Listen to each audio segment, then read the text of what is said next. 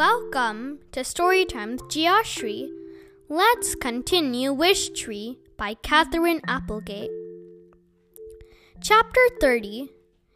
The animals gaped at me in astonishment. Even the youngest babies knew about the don't talk to people rule. Bongo darted to my top branch. "Fred!" she cried in a strangled whisper. "You can't!" "Oh, but I can," I said. "What have I got to lose?" "But..." As I was saying, I returned my attention to Stefan and Summer.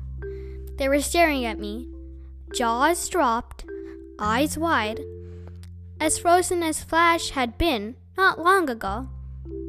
"We're dreaming," Stefan murmured. "Right?" At the same time, Summer asked, "Is that possible?" "Pinch me," Stefan said. Summer complied. "Definitely felt that," Stefan reported. "Maybe it was a dream pinch," Summer suggested. "Excuse me," I interrupted. "I have 216 rings worth of wisdom to convey, and not much time." Stefan reached for Summer's hand. "If it's a dream," he said, "at least it's a cool one." And so, I began. Chapter 31. I haven't always been a Wishtree. It happened in 1848, long before I was surrounded by concrete and cars. When I was just a few decades old, still a youngster by Red Oak standards, no longer a lanky sapling, I was solid and strong, but not anchored to the earth the way I am now. This was a time, like many other times, when hungry, desperate people sailed on crowded boats to settle here.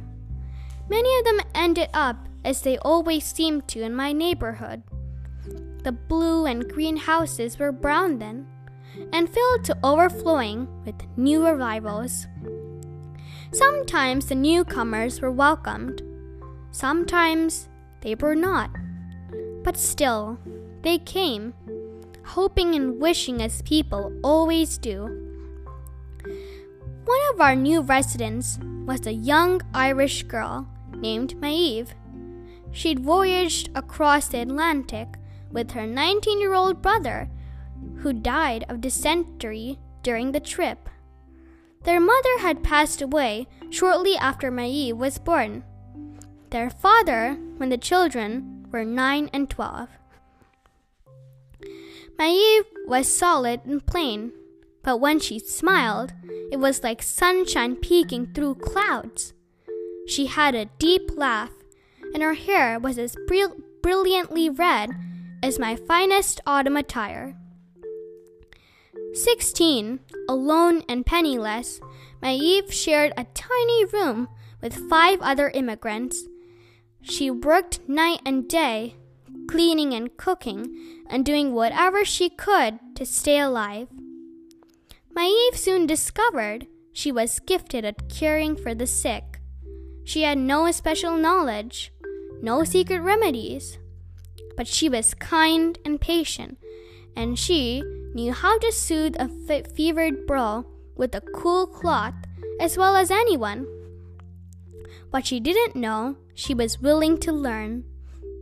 As time passed, word grew of Maeve's abilities. People brought her their sick piglets and their lame horses, their coughing children and fretful babies. Always she'd explained that she wasn't sure she could help. But since people in the neighborhood were too poor to go to a doctor, they turned to Maeve. And since people believed she could help them get better, Maeve tried to live up to their hopes. When she succeeded, and even when she didn't, patients and their families would leave small tokens for her. A little figurine of a bird, a hairpin, half a loaf of bread. Once, someone even left a leather-covered journal with a tiny silver key that opened its lock. When Maeve was out tending to someone who was sick, people took to leaving their thank yous in my lowest hollow.